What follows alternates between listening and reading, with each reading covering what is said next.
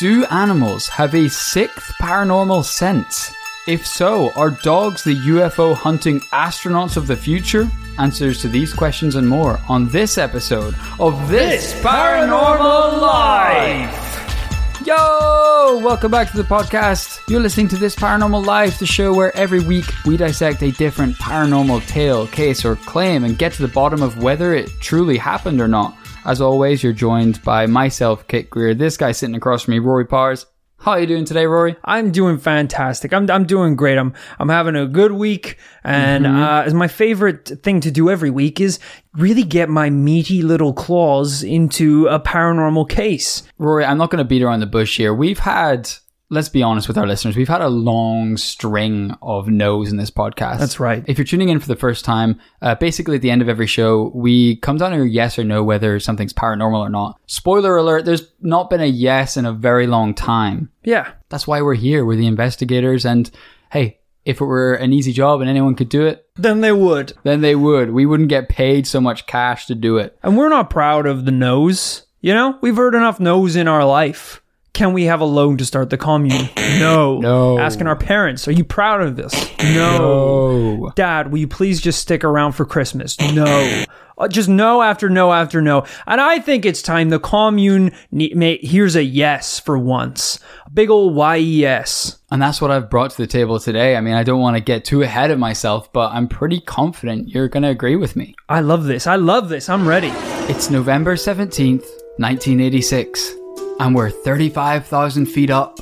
We're aboard a Boeing 747. Good plane. Japan Airlines flight 1628. Except this is a cargo flight, so it's a quiet and routine journey piloted by one Captain Kenju Terauchi, co-pilot Takanori Tamefuji, and engineer Yoshio Tsukuba. The plane was coming from Paris and was laden with fine wine destined for Tokyo. But they do that journey in stages apparently, so on November 17th, their flight path took them from Reykjavik in Iceland, across the northern Atlantic, and then onto the final long stretch through Alaska and the Northern Territories to their destination in Anchorage. Okay. The evening sky was beautiful and clear as they flew, with visibility for miles. And because of this, Captain Terauchi noticed something in the distance, about as far away as he could see.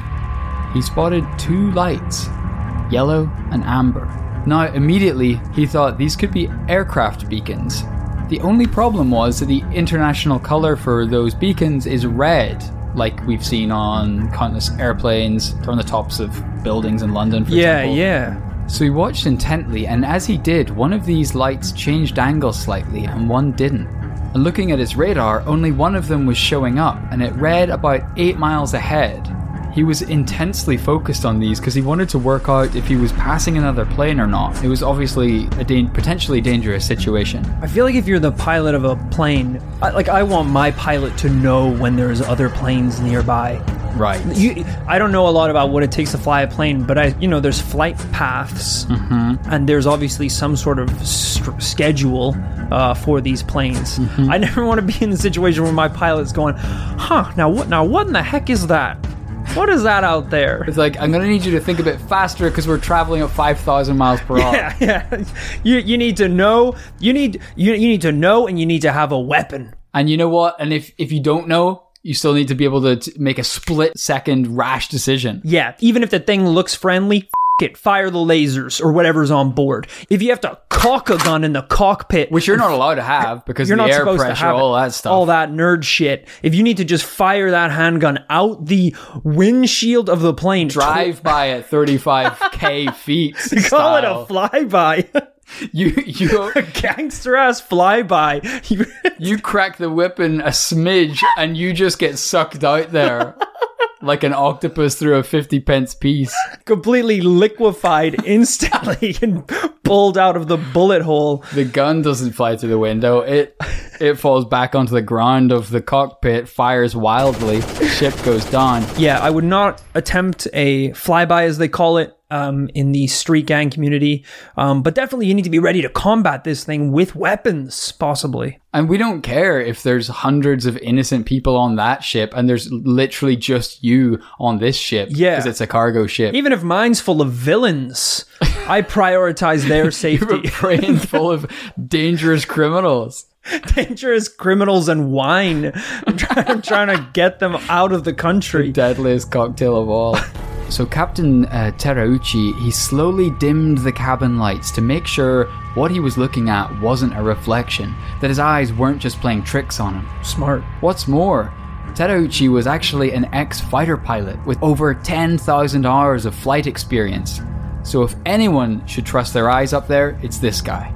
In a dark cabin, he flew and stared ahead for 6 minutes before he decided with certainty to call it in. He radioed into the FAA, or Federal Aviation Administration, air controllers on the ground in Anchorage, but they replied that all they could see on radar was Flight 1628, his plane. However, they did advise him to take evasive action if needed. Whoa. So he immediately dropped altitude to 31,000 feet. Smart. Except the lights followed him, in exact formation, and closer this time. And to give you a little sense of what Captain Terauchi must have been feeling at this time, here's an artist's interpretation of what the crew were seeing at this point. Okay, this is good. This is exactly what we need here, folks. Wow, okay, this is not what I expected at all. Okay, so I was thinking, we're talking about like two lights, circular lights hovering around in the sky.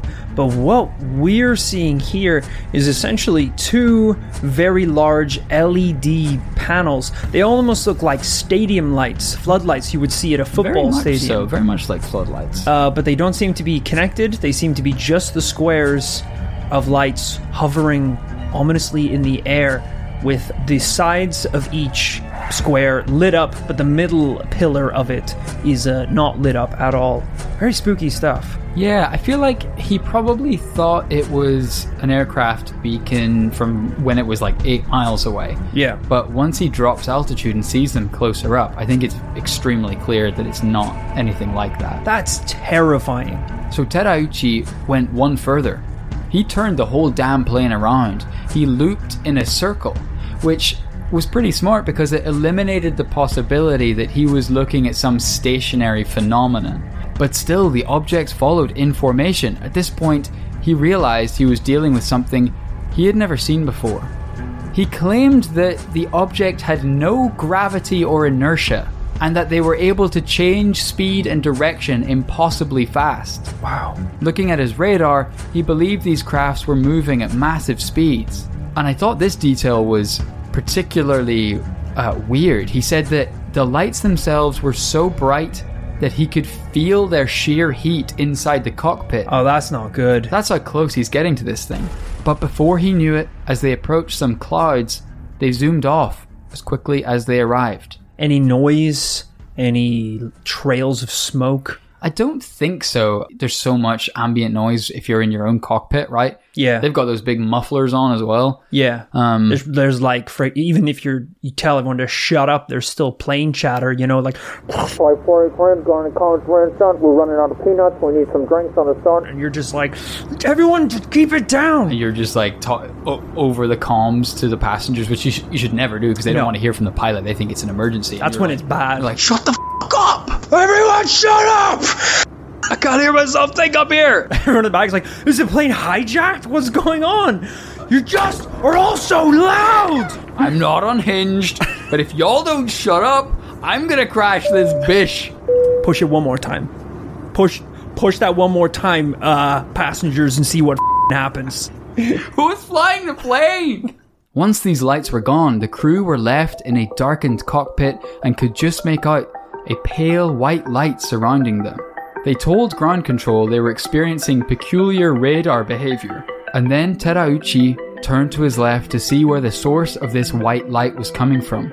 He said that next to them was what he described as a mothership. Whoa. A giant craft at least the size of multiple aircraft carriers. Whoa.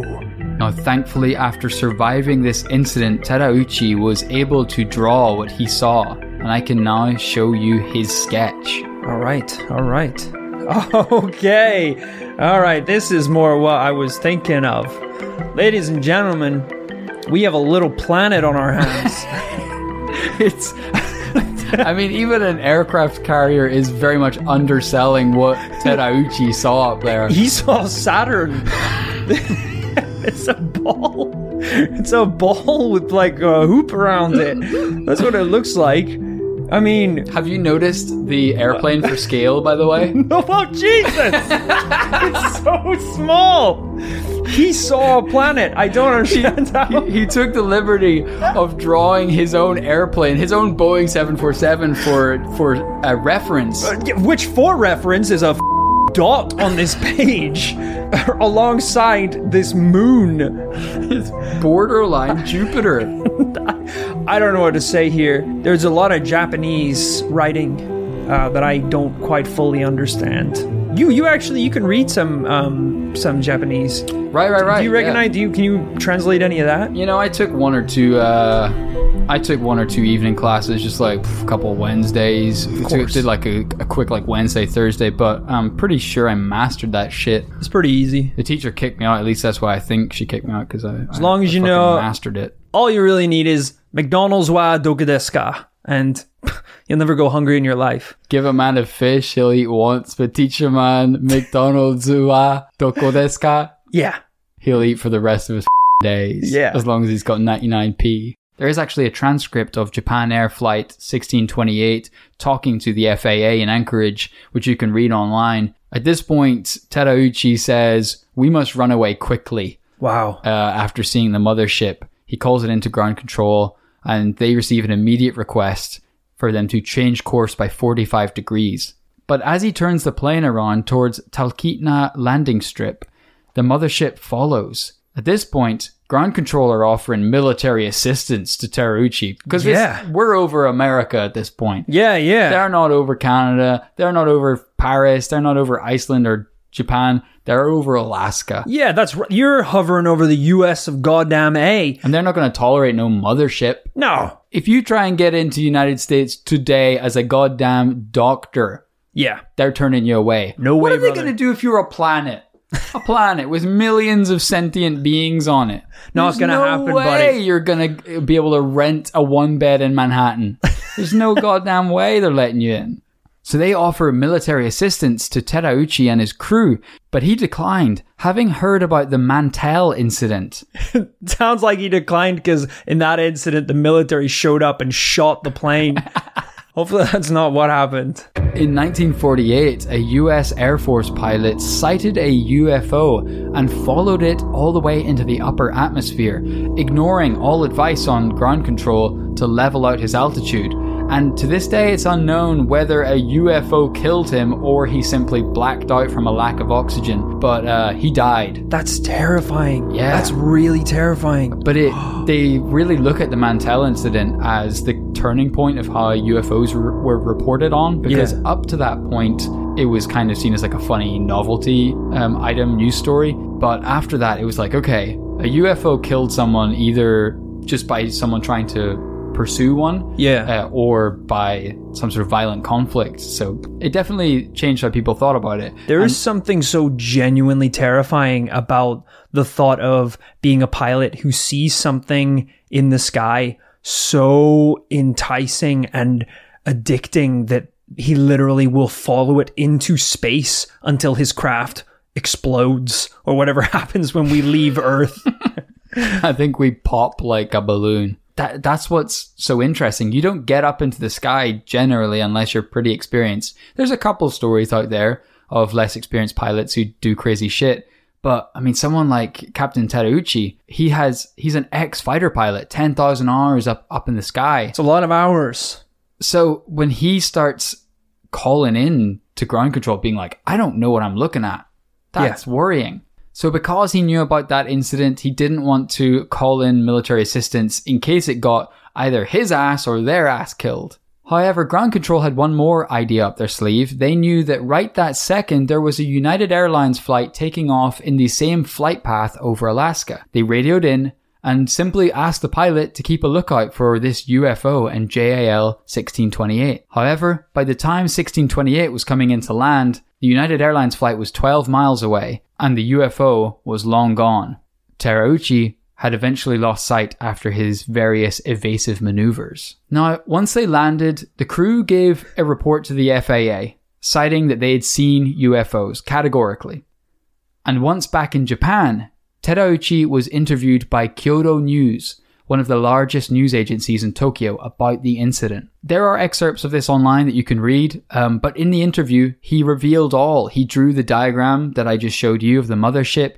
He explained the timeline of events and what his crew were thinking. He explained that whilst the smaller UFOs that we started off with were not picked up on ground control radar, the mothership was apparently picked up on the FAA and Air Force radars. So it was picked up on radar. And there's like records of that as well? That's bananas. We'll get to this in a bit. Oh my God. FAA investigators... We're blowing... This is it, guys. This is the This is what I'm being grown in front of dog. you right now. Can you feel this? Can you feel the seeds of conspiracy sprouting up through the earth? We are living the yes right now. I can feel it coming. FAA investigators who questioned the crew in Anchorage concluded in a report that the crew was, quote, normal, professional, rational, and had no drug or alcohol involvement. This is what I love, is credible witnesses. All right, that's my favorite type of people that we talk about in these cases. You saying this guy has, what, 10,000 hours of flight time? In the sky. The crew altogether have a combined total of 46 years in the air. I have probably 10,000 hours on Blizzard's Overwatch. All right? I play that game so much, and you can bet if I see a tracer, I know that I saw a tracer. All right? If I see Saturn in the corner of the Ilios deathmatch map, I know what I saw. You know what you saw. It could be a split second on Numbani, and it could be a Winston flying overhead. I know I saw that monkey.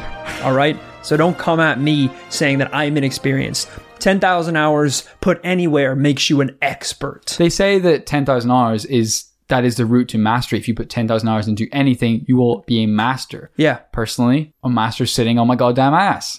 Of course. But granted, if lights start hovering around the sofa when I'm kicking it with a couple brewskis, I'm going to know what I saw. Exactly. Needless to say, this interview and the investigation by the FAA painted a very believable and respectable picture of our witnesses. They asked him if he was nervous, to which he replied, "No, I am the captain. I cannot be nervous." Very cool. Very cool. That's some Galactic 12 shit right there. And when they asked him why he thought the UFOs were following a cargo ship in the first place, he laughed and said, "We were carrying Beaujolais, a very famous wine made in France. Maybe they want to drink it." But it is a good question. We never think about why a UFO would decide to pop up at that time and indeed follow him and his crew. Yeah, the fact that it's a cargo ship transporting wine, I mean, I would jump to the conclusion that they didn't know what was on the ship. But before I jump to the conclusion that they're trying alcos. They're trying to gank it. Trying to gank some sweet wine. There is zero Beaujolais Sauvignon on Planet X, so they had to come all the way to Alaska. All they have is bottle after bottle of space wine, which is basically liquid diamonds and gold bottled up and corked, which to them is like, it's basically shit. Gutter trash. It's nothing. That's their Frosty Jacks. That's their Buckfast. Absolutely. It's trash to them. But I mean, if one alien came down and took a swig from a can of Tennent's, it would blow them away.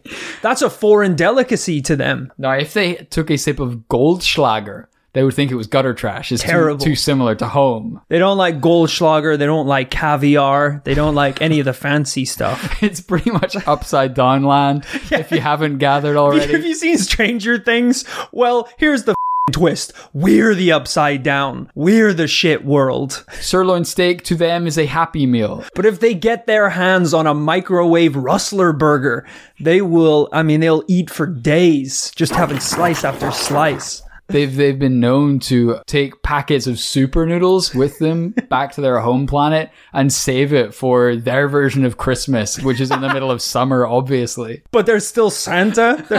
There's still aliens. Oh, yeah. He's making a list and checking it once. This is Terauchi in the interview. They're like, do you know what? He's not that reliable. I think he's about to retire. Cut the mics.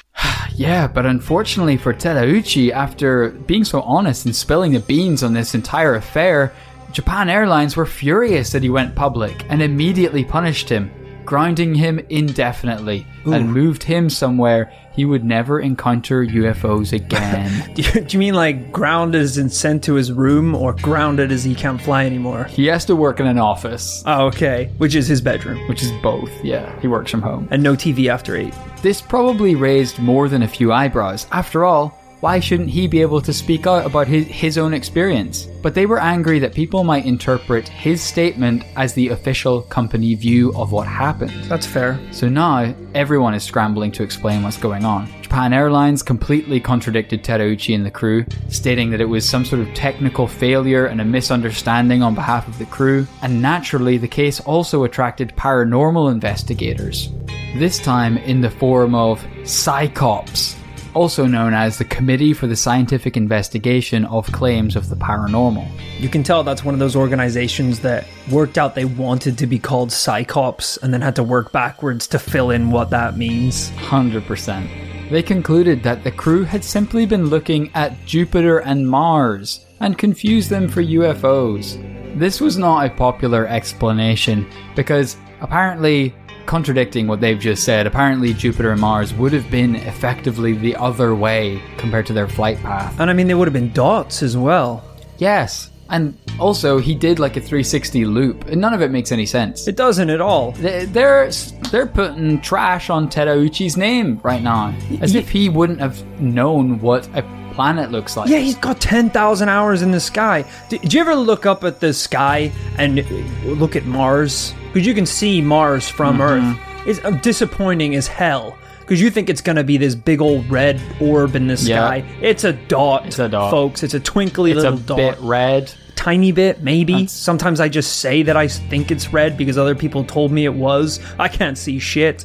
I think it's an insult to these fine men to assume what they saw was a planet. However, it seems that even they realized this idea was dumb because they went back to the drawing board and eventually said, actually, they saw light reflecting off ice crystals in the upper atmosphere. There's definitely, hey, I'll give it to them. There's some weather patterns that are very rare, kind of unheard of, and that if you hadn't seen before, you might mistake for a paranormal phenomenon. Well, hell, floating ice crystals. I'll go on the line and say that's paranormal right now. Fuck it. But at this point, the only people in this whole affair who haven't given their version of the story were the FAA, the Federal Aviation Administration. What was taking them so long? After all, they were there on the ground communicating with the crew. Yeah. They were there with access to all the evidence from Flight 1628. That's because they had been told not to say shit. Ooh. The FAA head of investigations, John Callahan, presents the evidence to President Reagan's scientific advisors,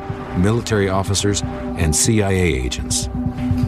We ran this thing for him, and the CIA guy, he says, can we see it again? So I had to rewind the tape, put it back in again. We watched it again. After a third viewing, the meeting is brought to an abrupt end.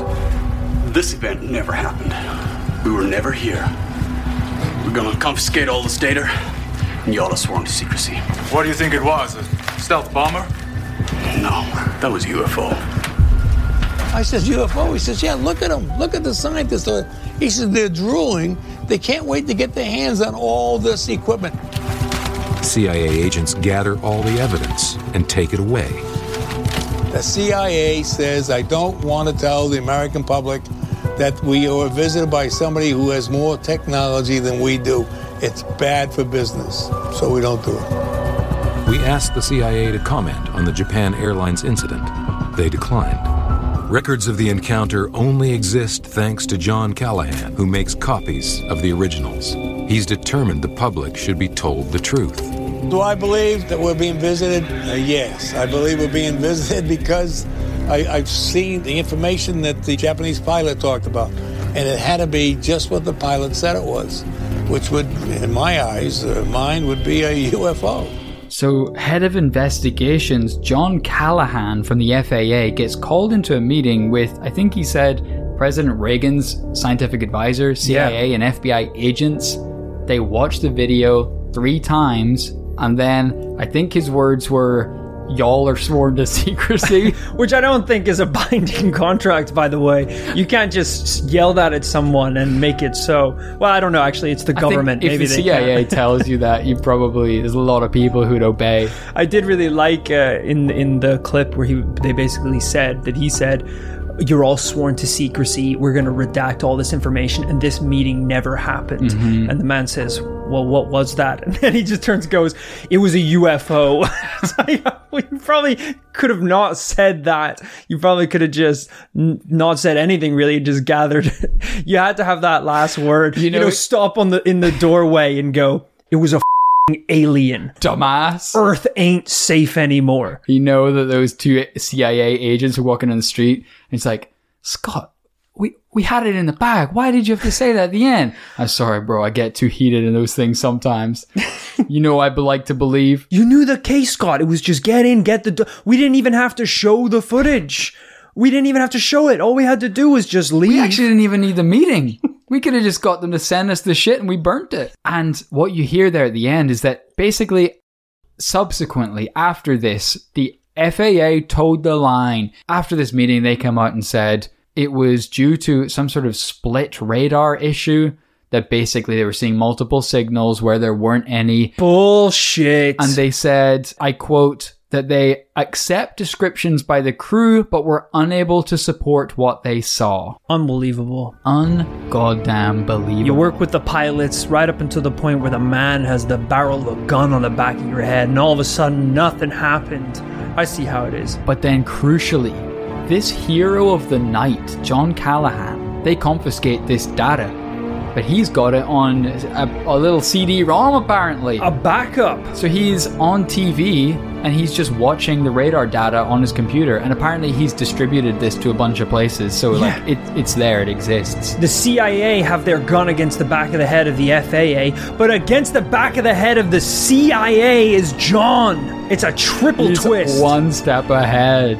Fully packing an alien rifle with the butt of the gun right up against the CIA bastards. Granted, John's a little worried because he doesn't know what the gun does. It could actually make people stronger. He doesn't know. He hasn't fired it yet.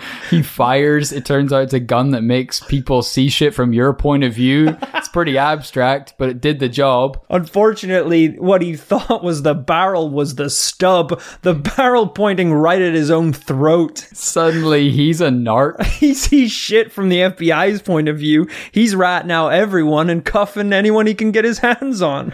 He's calling Terauchi-san and getting him to come round for a coffee. Meanwhile, he's warming up the handcuffs. The barrel of the gun so obviously pointed at his own head. "Take this, you CIA son of a bitch." Blast his own throat. People are like, it was shaped like a human gun. It wasn't even an alien gun. I think he just has never fired a gun before. It wasn't alien, it was just backwards. He's like, that space gun made me a narc with a sore throat. It's like, you just shot yourself in the neck. It's amazing you're alive. The narc thing has nothing to do with it. I think you're just scared now. CIA are just like, you know what, let him keep the evidence. He's a danger to him. A lot can happen in the next 3 years. Like a chatbot may be your new best friend. But what won't change? Needing health insurance. United Healthcare Tri-Term Medical Plans are available for these changing times. Underwritten by Golden Rule Insurance Company, they offer budget-friendly, flexible coverage for people who are in between jobs or missed open enrollment. The plans last nearly 3 years in some states, with access to a nationwide network of doctors and hospitals. So for whatever tomorrow brings, United Healthcare Tri-Term Medical Plans may be for you. Learn more at uh1.com. Hey, I'm Ryan Reynolds. At Mint Mobile, we like to do the opposite of what Big Wireless does. They charge you a lot. We charge you a little.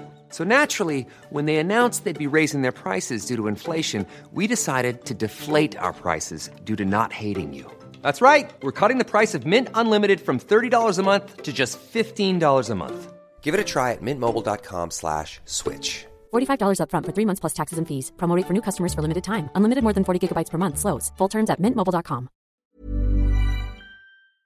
This show is sponsored by BetterHelp. Kit, when we bottle up our emotions, it can start to affect us negatively. Sometimes it's important that we get stuff off our chest. Tell me about it. I found a UFO in the forest, and now this thing is attached to my chest. Jesus, that's an alien. All right, I was speaking metaphorically about dealing with emotions and talking about our feelings by using services like BetterHelp. I don't need to talk about my feelings. This thing can read my mind. Therapy can be a great way to set boundaries and become the best version of yourself. With BetterHelp, you can get matched with a licensed therapist that suits your needs. It's online, convenient, flexible, and suited to your schedule. You're saying they can get things off my chest, like Zonktar here? Don't give it a name. Maybe me and Zonktar can sign up for BetterHelp together. Give it a shot, and whatever it is, get it off your chest with BetterHelp. Visit betterhelp.com/paranormallife today to get 10% off your first month. That's BetterHelp, HELP.com/paranormallife. So Rory... Yeah. I feel like I've just dropped a bombshell. What are you thinking right now? Oh, that's fantastic evidence. This is the great thing about investigating a UFO case where there are pilots involved. Because ironically, when you have a UFO case or an alien encounter that takes part within the military, sure, maybe some of that evidence is going to be destroyed or binned, but you know that it does exist because all these encounters, every movement of every plane has to be so well documented. It's very true. That it's very hard to scrape anything under the rug. I mean, if you think of an alien encounter out in the woods with someone who's camping, you know, it's iPhone footage. Their memory's a little hazy. That camper doesn't know where he is, let alone where the Sasquatch is. Exactly. You're not going to get exact details, but obviously with a military flight like this, you know, they're probably saying, I first made contact at 11:58 to the second. Literally. You have my literal GPS coordinates. It went 3 clicks north, then it doubled back. It traveled at this speed. 100%. And actually, there was evidence that was cross-referenced because Terauchi originally in his testimony, he was like, yeah, I feel like those UFOs were following me for, you know, like 30 something minutes. And then I think they actually worked out, no, it only followed you for like 8 minutes or something. And he was like, oh, that felt like longer, but that was good to know. Yeah. And so they were able to actually come together and pool that information. And I didn't want to rely on it too much, but it's worth mentioning that there have been a couple more bits of information come to light in the years since this first sighting of Japan Airlines 1628. On January 29th, 1987, Alaskan Airlines Flight 53 was heading from Nome, Alaska to Anchorage, the same destination as the Japan Airlines 1628 crew. Something happened that came to be known as the McGrath incident. This is where the co-pilot and pilot on radar over Anchorage saw out of nowhere multiple unidentified radar points. That might be interesting in and of itself, but what was especially erratic was exactly what Terauchi described. Objects moving without inertia or gravity. This is something McGrath, the pilot, described as objects moving at a mile a second. Whenever they ran the calculations on how fast these things are moving across radar, they're traveling at thousands of miles per hour. Yeah. Completely defying all known science of movement. Not to mention what looks like just the next day, January 30th, 1987, a KC-135 cargo plane from Anchorage this time was heading to Fairbanks, Alaska, and they spotted an unidentified object to their left, just as happened to Terauchi. Now, after asking air traffic whether they saw anything on their end, they didn't. Before long, the object disappeared out of sight. But again, these transcripts of these sightings are on places like Wikipedia. You can read what the pilots were saying. You can see in those two later accounts that they actually reference the Japan Airlines flight. Yeah. They're kind of aware of it. And they're like, geez, this is actually ringing some alarm bells in my head of that story. And these two stories were definitely factored into whenever journalists documented the case of Japan Airlines 1628.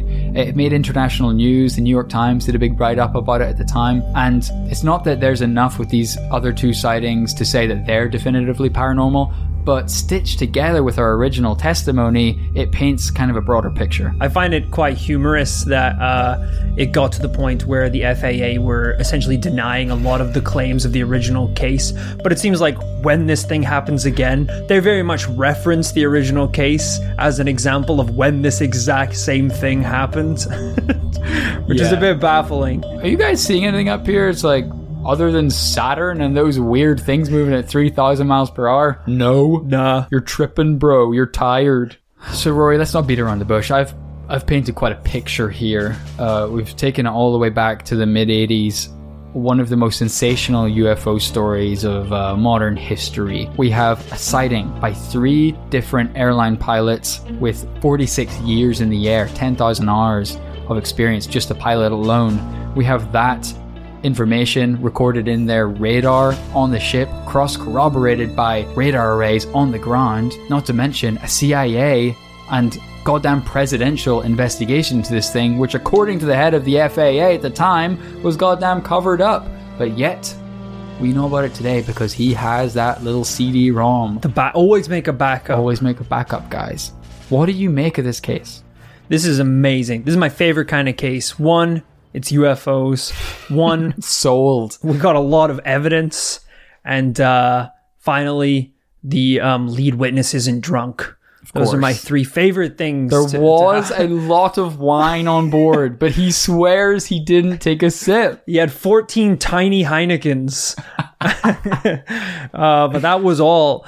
Yeah, this is a perfect case. I mean, this is not a flash in the pan incident here, folks. I mean, we see crafts, airplanes, or military crafts having experience or encounters with UFOs pretty much every year. In fact, I don't remember which episode it was where we talked about Project Blue Book, which I believe was the declassified U.S. government, essentially organization to document and track UFOs, which went on for years and years with them denying it never existed. And then obviously coming out that it completely existed. Rude. It's insane how many times they think they can get away with this. Just keep it secret forever. Why tell us? Or tell us now and just get it over with. It's crazy. But yeah, so we already know that there's organizations in the US military who are in charge of tracking these types of crafts.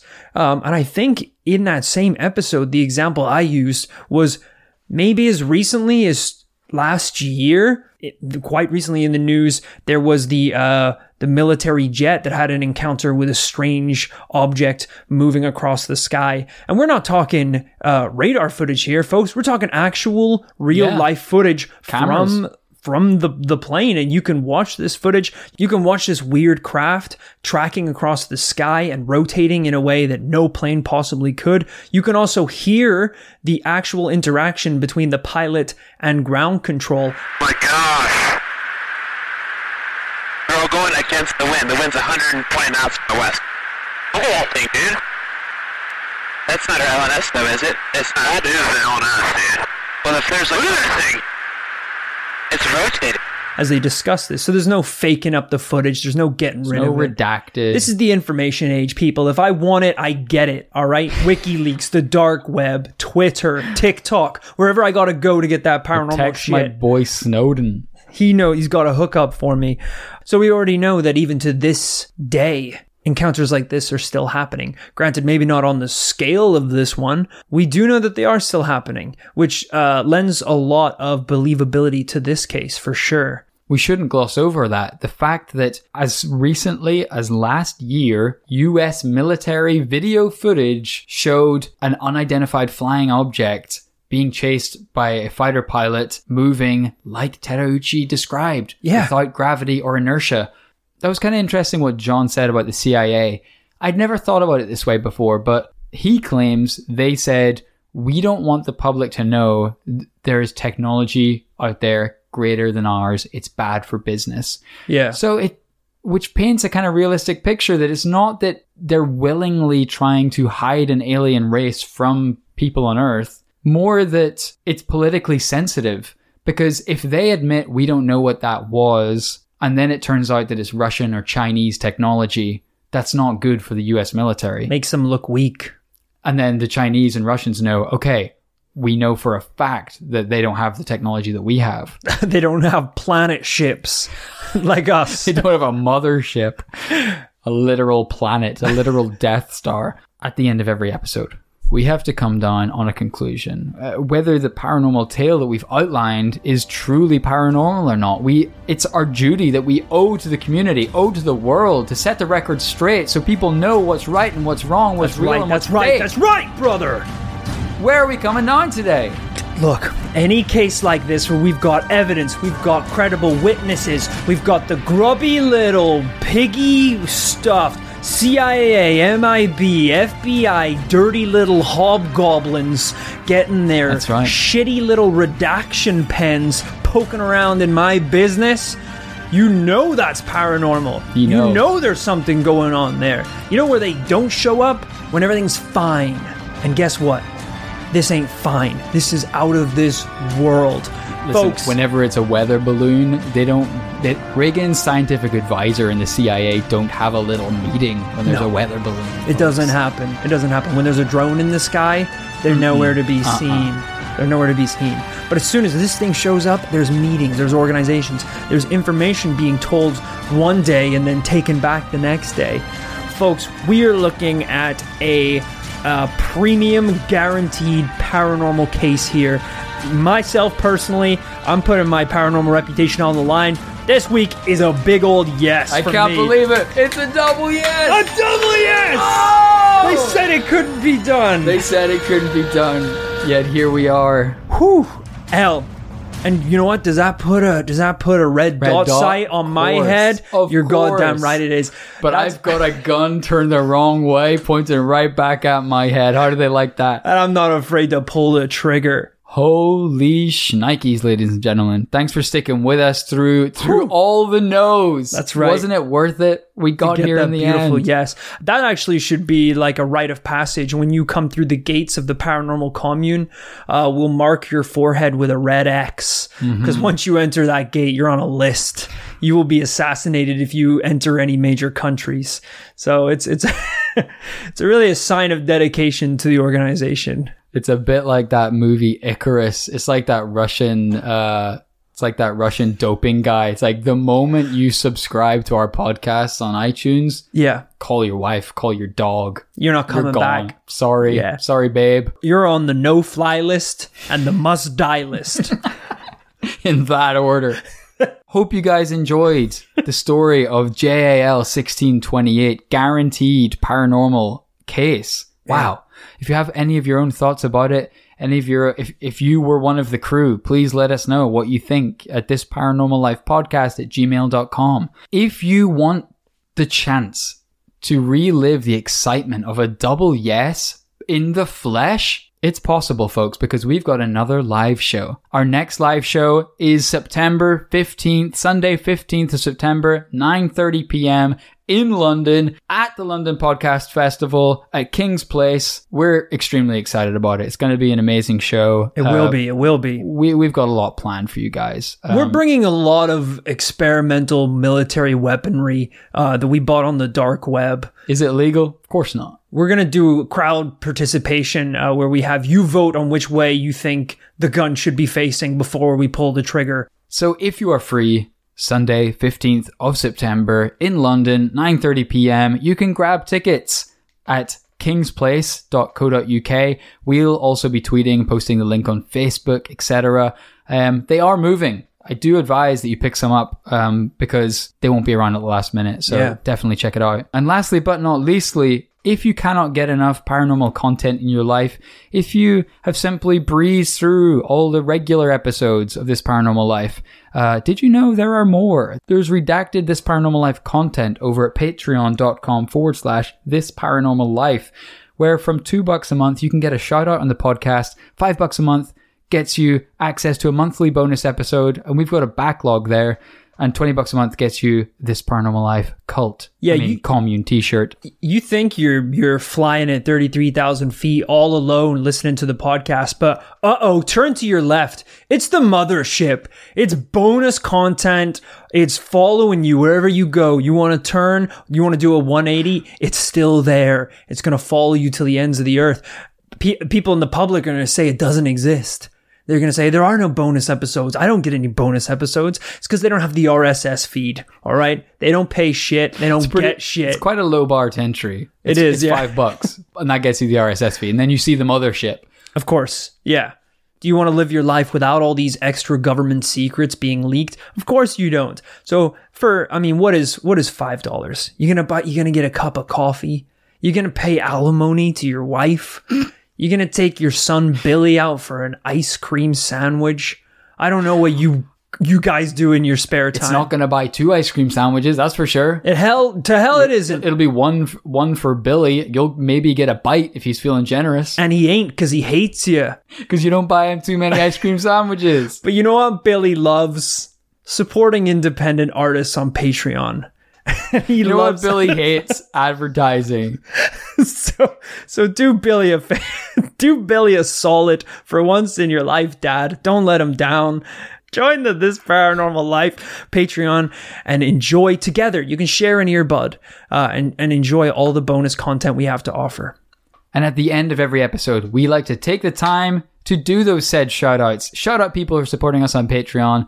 Let's go. Thank you to Bloody Malice. You gotta be careful this day and age with your Bloody Malice. With the amount of vampires I see on a day-to-day basis, you want Bloody Malice, you just gotta be prepared for what you're bringing to the table, which is a horde of thirsty little fanged beasts. As long as you're okay with dealing with that, you got your garlic, your holy water, super soaker, it's fine with me, but there's your warning from a paranormal cage fighter who's had to put up with more than one of these bastards at a time. Surprisingly somber shout out, but just a little PSA. Thanks also to Daniela Hodges. Daniela, I've got something to tell you. Your fangs are looking a little protruding, all right? And if it turns out you're a vampire, Daniela, I've made it clear. I've made it abundantly clear what I do to those blood-sucking all right? I appreciate the support, but I swear, Daniela, if you even turn into a bat once, that's once too many times. So thank you for your support. If I so much as see you eat something red, honest to God, we will have to put you down. But thank you for the support. Thanks. I hope that you are not a vampire, and if you are, just don't bite anyone in the commune, and then it's none of our business. So thank you. Thanks also to Reese Mobs. Reese Mob? As in Reese? From the mob? He's getting behind us? Oh my goodness. If this is one of those, like, you give us something and now we're eternally indebted, I don't know if I want it, Reese. I think we'll just not take the money, for sure. I don't know if I want to get mixed up with the mob. Yeah, because I don't want it to be like he gives us $5 and now it's like we have to hide a body for him. Seriously. Okay, I'm hiding enough bodies as it is, Reese. There's no room in the closet. Capacity. We're at max capacity. So we'll take your dirty mafia gold, but we can't really help you with any favors. Sure, I hope that's okay. We'll just have to help you with something else. Fine. Yeah, we'll kill someone, but we can't take any more bodies. You gotta dispose of it. Thanks also to Ward. Ward! Huh. What is he good for? Supporting us on Patreon. Thank you, Ward, for your endless support. I know what you're good for. And it's being a pal when I need one. Wow. Thanks also to Connor Kelleher. Connor Kelleher killed a bird. What? That's right. You know, there's a lot of hunters that go out into the African deserts to hunt exotic birds. Is there? I learned about this quite recently when Connor invited me on the hunt. I showed up. I said, "Where's the rifle?" He said, "The what?" You learned firsthand. Yeah. And I wish I hadn't, because it turns out he doesn't use guns at all. He uses his hands. You looked around and just as you asked for the gun, he was just putting on a knuckle duster. I watched Connor punch a bird. There we go. I said it. If this is hush money, Connor, then fine, I'll accept it. It's total. Well, I just told everyone what you did, so that's. But you've already sent it, so. But you've already sent the money, so it's fine. We'll call it even. Thanks also to Devin Sola. Devin Sola, you're like a soda. You're tall, delicious, ice cold, and one day you're probably gonna kill me. And just like world governments are trying to bring in soda taxes, we need a solar tax. And that's what Patreon is for us. It's our personal solar tax for you. Thanks also to Jared Dollard. I need a dollar. Jared is what I need. He's sending us those US dollars, and we appreciate it. Because every penny, every dollar that you send us goes straight into what makes this podcast great. Whiskey, poker, anime body pillows. Everything that makes this podcast run, you help support it, so thank you. Thanks also to Kaylee Thompson. Kaylee Thompson comes from Compton. Whoa. Kaylee is one of, believe it or not, one of the early lesser known members of NWA. Oh my gosh. Insane, I know. Very influential.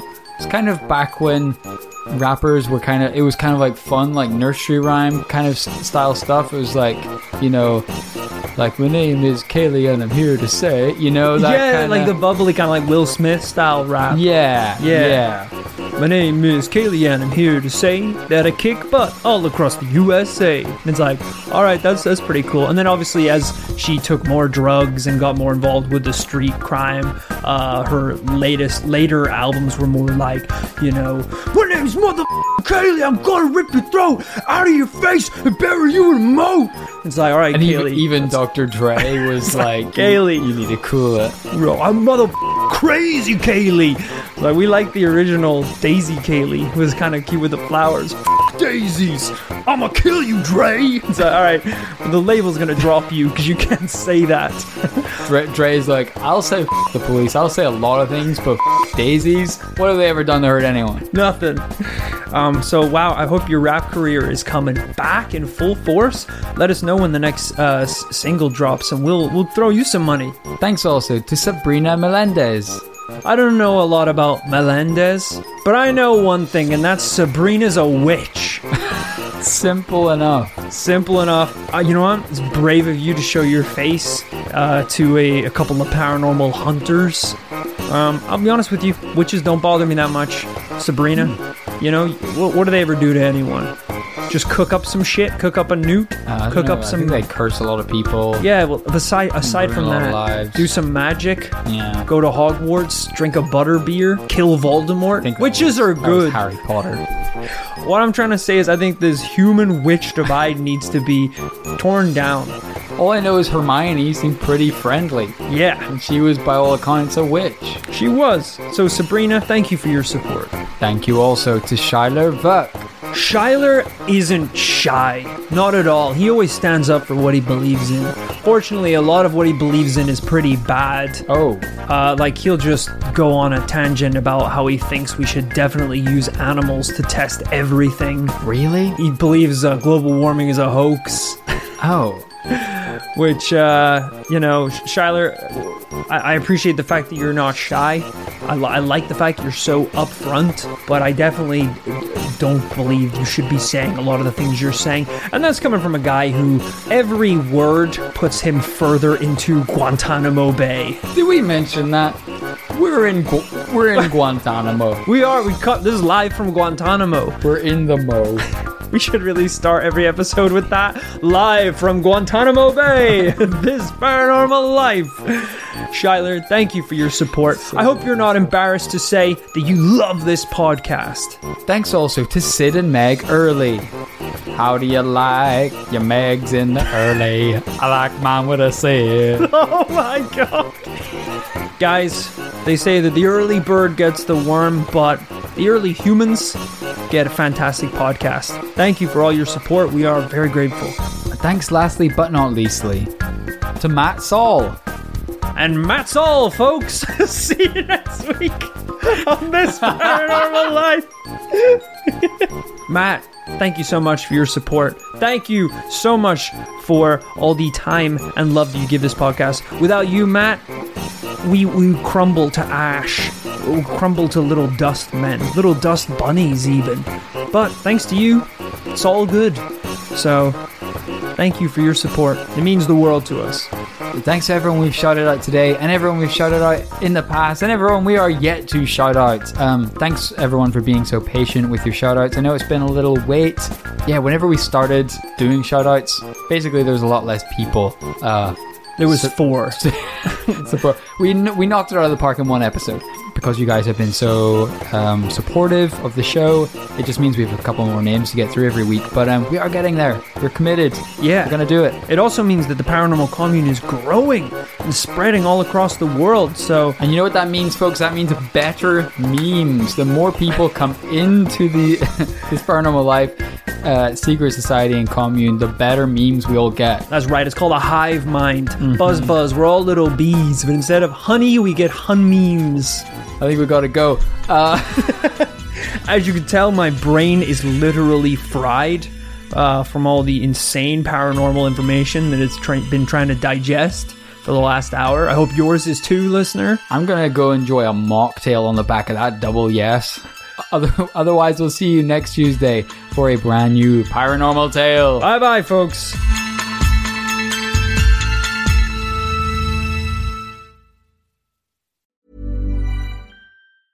Hi, I'm Daniel, founder of Pretty Litter. Did you know cats tend to hide symptoms of sickness and pain? I learned this the hard way after losing my cat, Gingy. So I created Pretty Litter, a health monitoring litter that helps detect early signs of illness by changing colors, saving you money and potentially your cat's life. Pretty Litter is veterinarian developed, and it's the easiest way to keep tabs on your fur baby's health right at home. Go to prettylitter.com and use code ACAST for 20% off your first order and a free cat toy. Terms and conditions apply. See site for details.